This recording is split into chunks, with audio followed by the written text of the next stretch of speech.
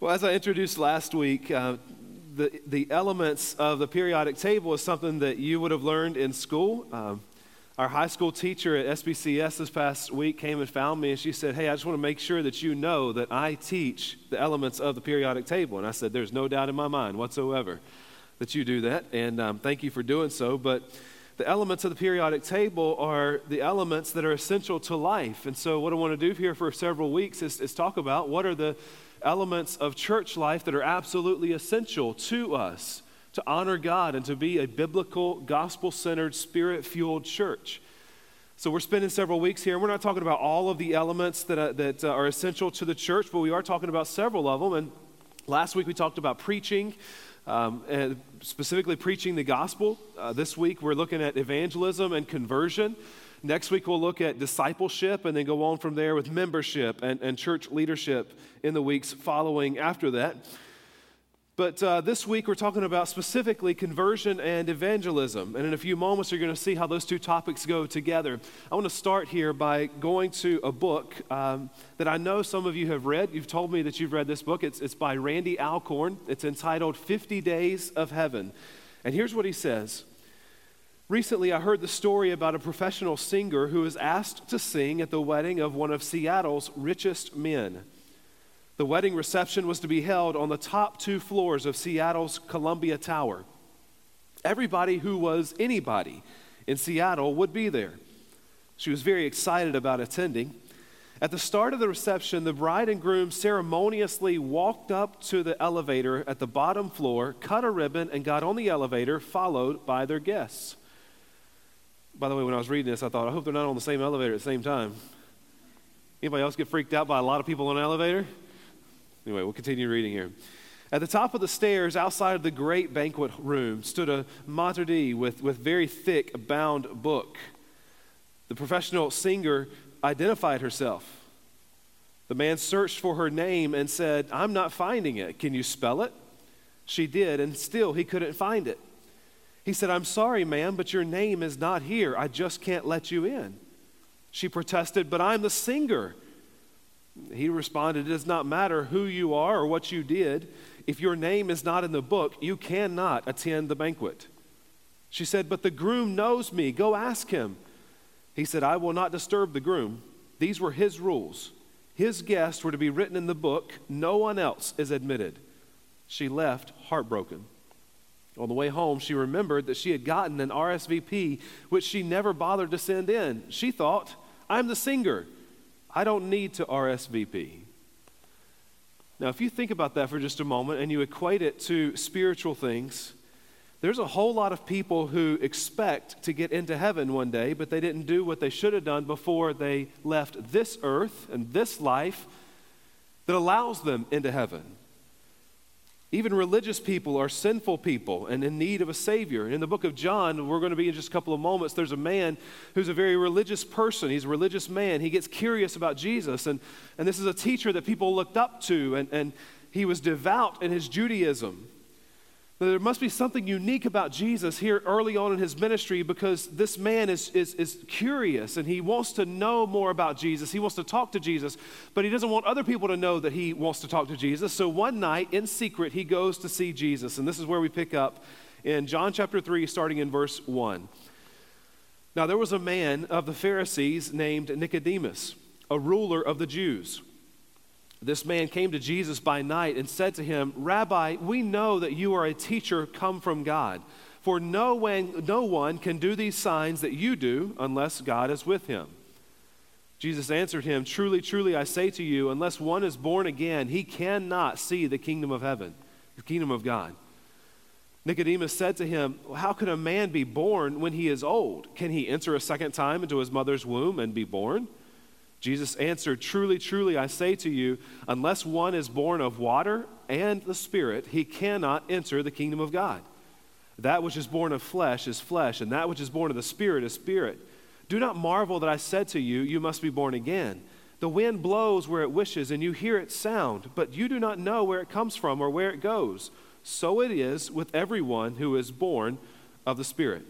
Now, we don't know what Nicodemus' response is to Jesus here in this moment. We do know that later on, after Jesus died and before he was buried, Nicodemus is one of the people there to anoint the body of Jesus before he is buried. But then we have very little information about Nicodemus beyond what's found right here in John chapter 3. What we do know is that here in John 3, Jesus laid out clearly for Nicodemus what genuine conversion looks like.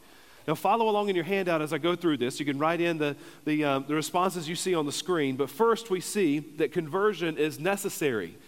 Conversion is necessary. You're going to see there in verse 5, truly, truly, Jesus says, I say to you, Nicodemus, and by default to us today, unless one is born again. Have you heard that term again before? Unless one is born again, he cannot see the kingdom of God. Jesus is clear with Nicodemus here. He says, you have to be born again. If you're not born again, you will not enter into heaven. You're like that singer who's on the outs of the wedding party, the banquet. You can't go in because you are not on the list. You must be born again, Jesus says, to enter the kingdom of heaven. A person might say, but I think that I can get into heaven, or at least maybe have a better afterlife than the one I'm in right now, by doing this or doing that. And there's a whole lot of people who believe that their religion can get them into heaven. Nicodemus thought that. In fact, as a teacher of Judaism, Nicodemus taught that if you do this and you do this and you do this, then God will be happy with you, and then you will have access to God in heaven. But Jesus says that something is necessary for salvation beyond any faithful religious adherence. It takes more than just being a good person. You have got to be born again. Nicodemus' response, look at this. How can a man be born when he is old? Can he enter a second time into his mother's womb and be born?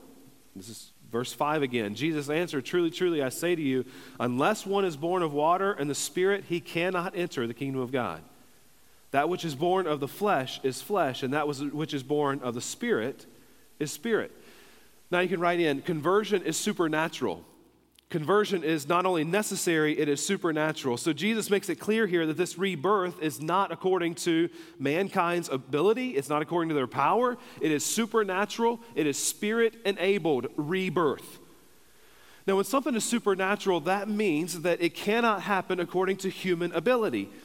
In this case, God has to be the one who carries it out. There's a pastor in Louisville, Kentucky by the name of Sam Amadi who writes this. He uses a statement, conversion is supernatural, and he says, most Christians would gladly assent to that statement, but we don't often act like we believe it. We obsess over ministry methods and church programs to the point that anyone on the outside looking in would wonder if we really thought converting a lost soul was up to us. We talk about conversion as if it's making decisions rather than making disciples. We describe faith repentance as asking Jesus into your heart rather than the radical, life-altering response of turning from sin and bowing before the reign of King Jesus.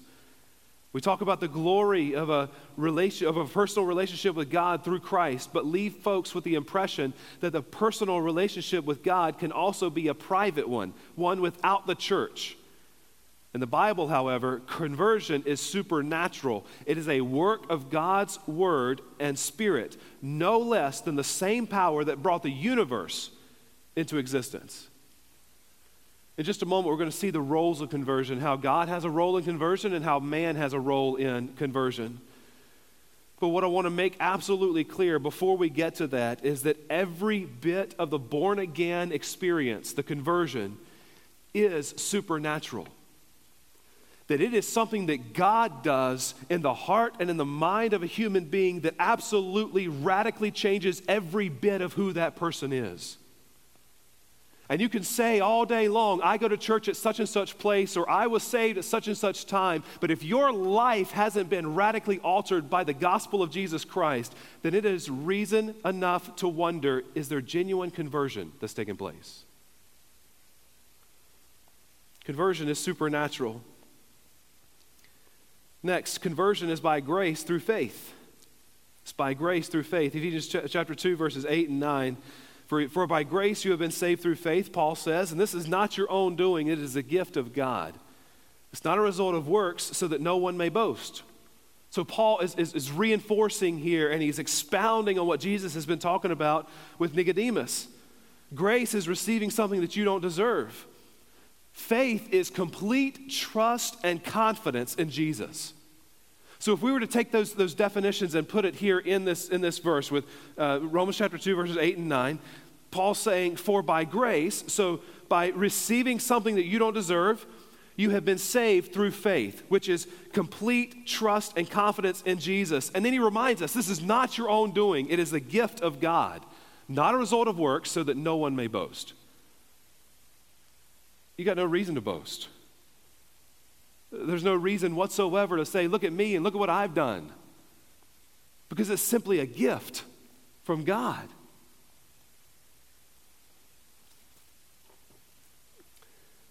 A minute ago, I referenced the roles and the responsibilities of conversion. And here's what those roles and responsibilities look like. What's God's responsibility and what's man's when it comes to conversion? First of all, God gives life to the dead. He gives life to the dead. And we're not talking here like possum, playing possum, acting dead. No, we're talking no heartbeat whatsoever. There's no brain waves that's going through your brain. You are absolutely and completely spiritually dead. Ephesians chapter 2, verses 4 and 5. But God, being rich in mercy, because of the great love with which he loved us, when we were dead, even when we were dead in our trespasses, made us alive together with Christ. By grace you have been saved, he says. We were dead and he has made us alive. He has made us alive. Secondly, God gives sight to the blind. He doesn't just give life to the dead, he gives sight to the blind. Paul in 2 Corinthians chapter 4 talks about how we were blind to the gospel of Jesus Christ before our conversion. Starting in verse 3, he says, and even if our gospel is veiled, it is veiled to those who are perishing. In their case, the lost case, the God of this world has blinded the minds of the unbelievers. In other words, Satan has completely put blinders on you where you cannot see. But what happens? To keep them, by the way, Satan, to keep them from seeing the light of the gospel of the glory of Jesus Christ, who is the image of God. Paul continues, for what we proclaim is not ourselves, but Jesus Christ as Lord, with ourselves as your servants for Jesus' sake. For God said, let light shine out of darkness, has shone in our hearts to give the light of the knowledge of the glory of God in the face of Jesus Christ. And what Paul's saying there is that you were completely blind to spiritual things, but what God has done is opened your eyes so you could see. Next, he gives the gift of repentance. He gives the gift of repentance. Did you know that God did not have to allow you to repent? We were born sinners, which means that we, from the very time we are born, are cast off and separated from God because of our sin. God is a holy God. There is no God like our God. There is no being like our God. He didn't have to offer a gift of repentance. But in Acts chapter 11, verse 18, when they heard these things, they fell silent. When they heard the gospel, they fell silent, and they glorified God, saying, then to the Gentiles also, God has granted repentance that leads to life. Do you hear that? God has granted repentance that leads to life. Here's the role of man. If the role of God is all these supernatural things, giving life to the dead, giving sight to the blind, giving gift of repentance, here's the role of man. Number one, repent of sin.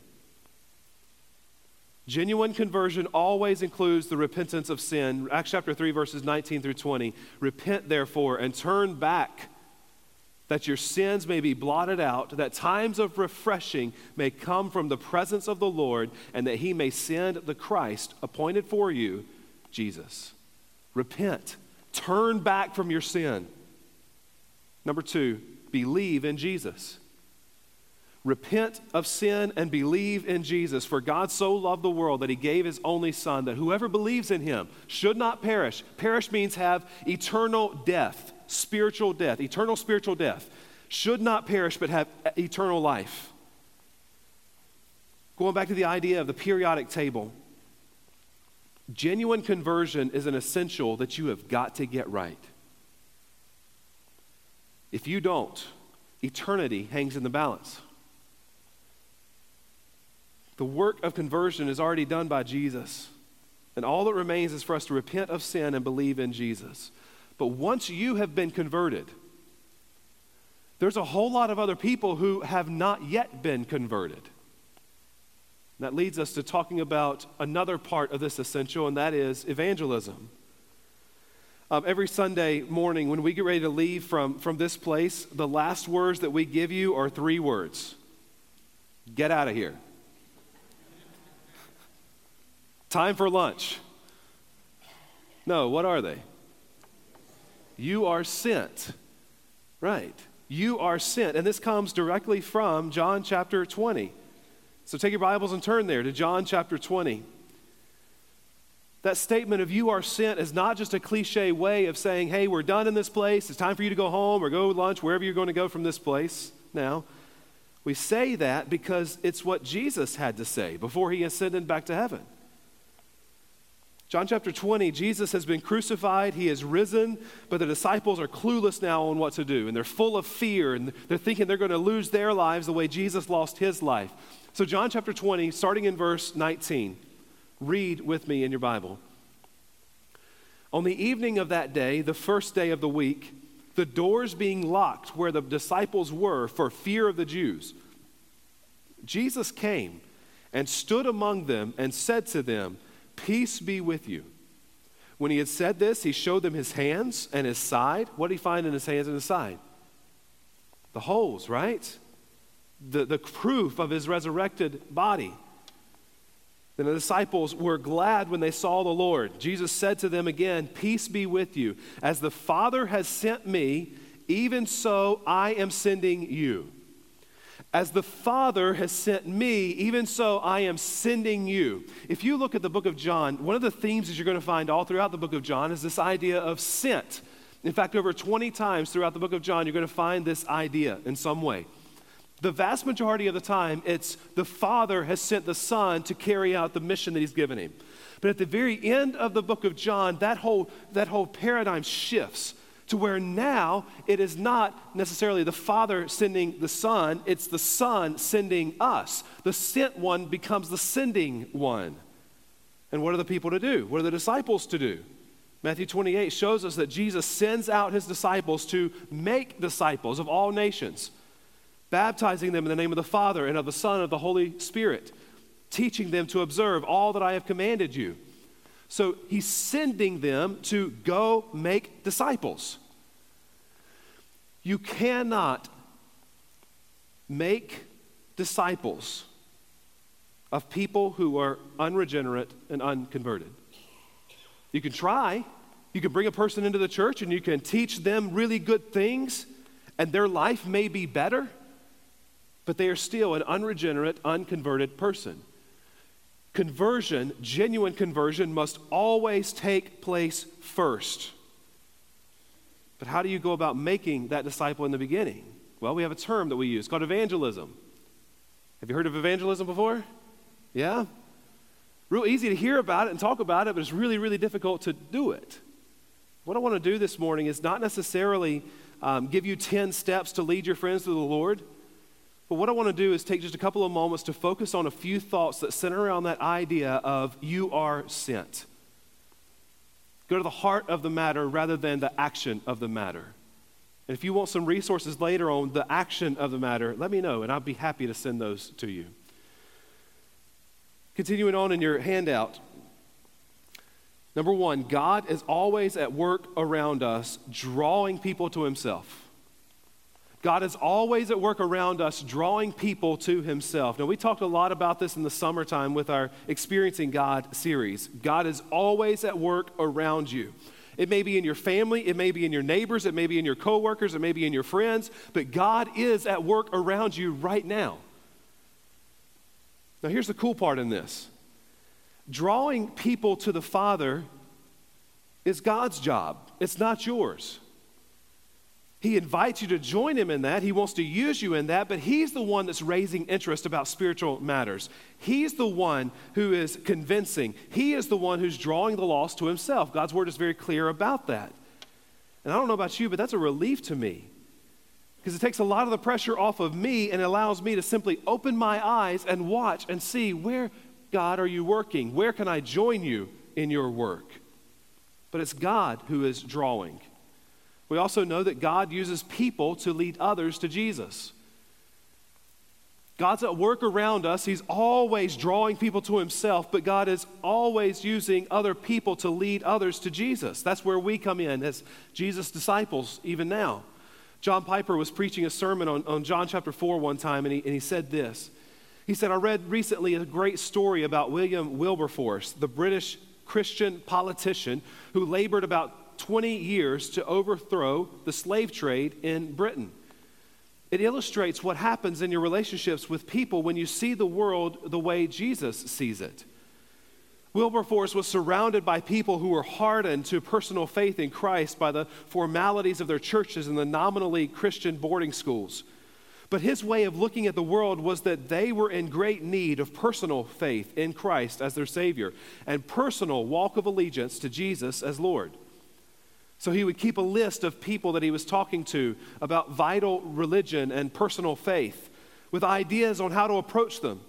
He would often spend an hour following dinner. This is what really struck me in this story, Piper says, thinking out how he might develop what he called launchers, openings in conversation with friends so as to launch into a talk of religion. Isn't that remarkable? Have you ever done that? You're not alone. It's been done for centuries by people who care for perishing sinners. One entry in the journal of William Wilberforce read, Mr. S. and Mrs. S., what books are they reading? I should give them good ones. Walker's sermons. Another note, call on Mrs. S. and talk a little. Lend her Pastor Vinn's last sermon. Education of their children. Inquire about the education of their children. Inquire about their prayer life, etc. They're coming on Sunday to church to hear Pastor Vinn. Call often ahead of time and be kind. He wrote in there, be kind. It seemed that he often communicated more than he thought. One story goes like this, that once, after talking for some time to an ill friend, Lord N., we don't know the rest of his name, but Lord N., Wilberforce was aware that he had not broached the issue of religion. Another friend came in and asked the invalid how he was. Lord N. replied, as well as I can be, with Wilberforce sitting here and telling me that I'm going to hell. But Wilberforce didn't even think that he was talking about religion, but his life was talking about it. Piper concludes this by saying, so here is a world-class statesman of the British Parliament who labored for decades in the frustrating secular business of politics to overcome the slave trade in Great Britain, taking time with a friend to warn him about a reality that he would never have seen except that he learned from Jesus to see the world in a totally different way. How intentional and strategic are you in allowing God to use you to save other people? Now, this is convicting to me, and I hope it's convicting to you as well. We strategize with financial plans. We strategize with schedules. We strategize in raising our kids. We strategize for a ton of things. But do we strategize for reaching the lost with the good news of Jesus? That one convicts me down to the core. What kind of strategy do I have for reaching my lost friends with the gospel? And third, God continually invites us into his saving work. He's drawing people to himself, he's using us, and he invites us into that saving work. Once again, that's something we found in our Experiencing God series this summer. God is in the profession of redemption. And he invites those who have experienced his redemption to bring others to that redemption. There will never be a time in the life of a Christian in which God gives the green light to just coast through life without a thought to the lost. Yet so many Christians are consumed with the business of Christianity and the community of Christianity and the comfort of Christianity and the me of Christianity and what I want in Christianity that they completely miss the assignment of Christianity. The purpose and the assignment of Christianity is that one saved human being joins themselves with other redeemed human beings like we are in the church right now, and they seek to pull from the gates of hell as many people as possible before those people take their final breath. The purpose of Christianity is that souls are saved to the glory and the pleasure of God.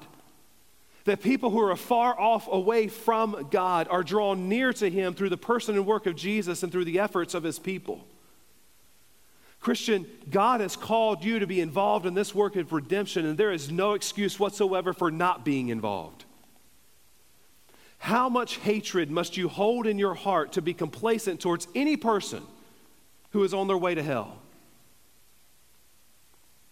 As a Christian, Jesus has placed the lifeguard float in your hands to throw out to the drowning. How could we ever stand on the edge of the pool and watch friends and family drown without ever throwing them a lifeline? We can't force a person to accept the lifeline of Jesus, but we can sure make it crystal clear that that person can be saved from eternal death. Now, I believe that God has given us a vision of reaching 1% of the lost population of this city with the good news of Jesus, and He can do it. He doesn't have to use us to do so, but He invites us to join Him in His saving work. So 2 questions that I have for you here at the end. Number 1, have you been truly converted? Have you been truly converted?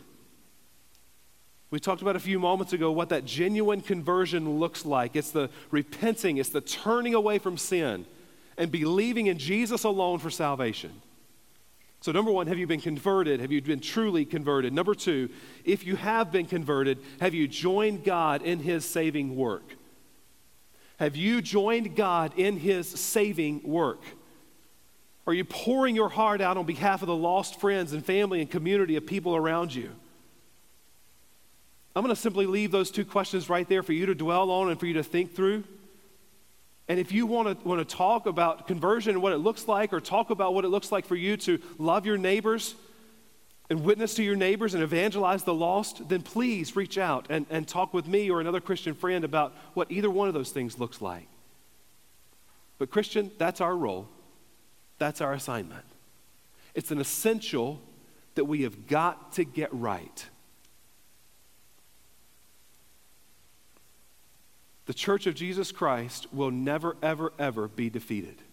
He's promised that. But the salvation of future generations rests in the current generation of believers. Father, would you help us to reach those future generations with the gospel? Whether it's the people around us, from senior citizens all the way down to the youngest of children. Father, help us to know what it looks like to throw that lifeline from the edge of the pool.